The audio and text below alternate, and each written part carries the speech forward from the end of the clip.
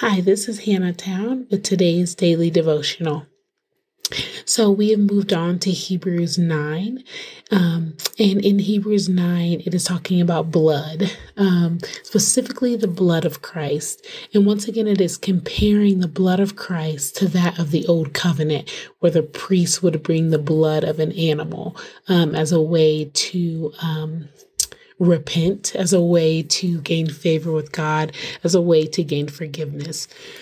But as it talks about the blood of Jesus, what really stands out to me is verse 26 through 28. And it says, "Otherwise, Christ would have suffered many times since the creation of the world.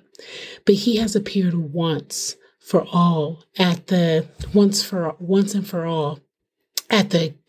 accumulation of the age to do away with sin by the sacrifice of himself. Just as people are destined to die once and after that face judgment, so Christ was sacrificed once to take away the sins of many, and he will appear a second time, not to bear sin, but to bring salvation to those who are waiting for him." So the thing that really stood out to me in those verses was this use of the word once multiple times, saying that he died once for our sins. His blood was shed once for us. And so I thought, what is the importance of that we understand that Christ died once? And I was I thought, well, it means to me, what it signifies is that it was one and done. So when he died for my sins, he only had to die once. His blood was shed once, and it covered all of my sins, both past, present, and future mistakes. Like it is already done.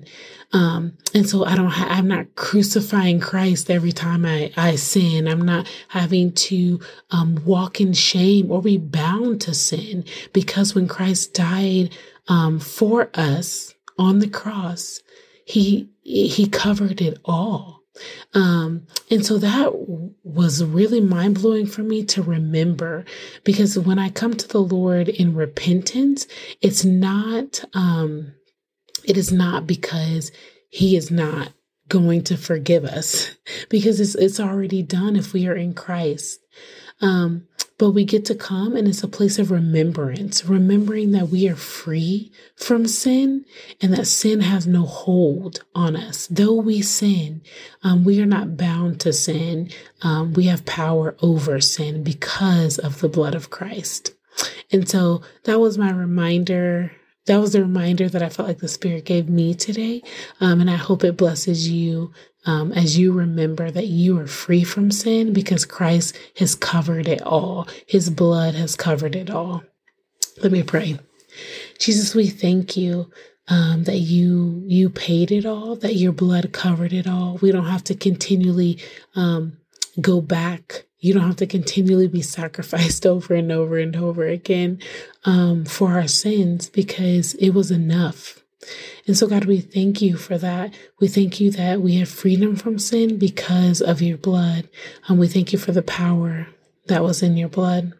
And so, God, we just ask that you would continually remind us this week, today, as we make mistakes, as we do, then when we come to you in repentance, that there would be no shame or guilt, God, but we would know that it's just a place of remembering and reminding ourselves that we are free and that you have paid the price for our sins, and we are covered in your blood.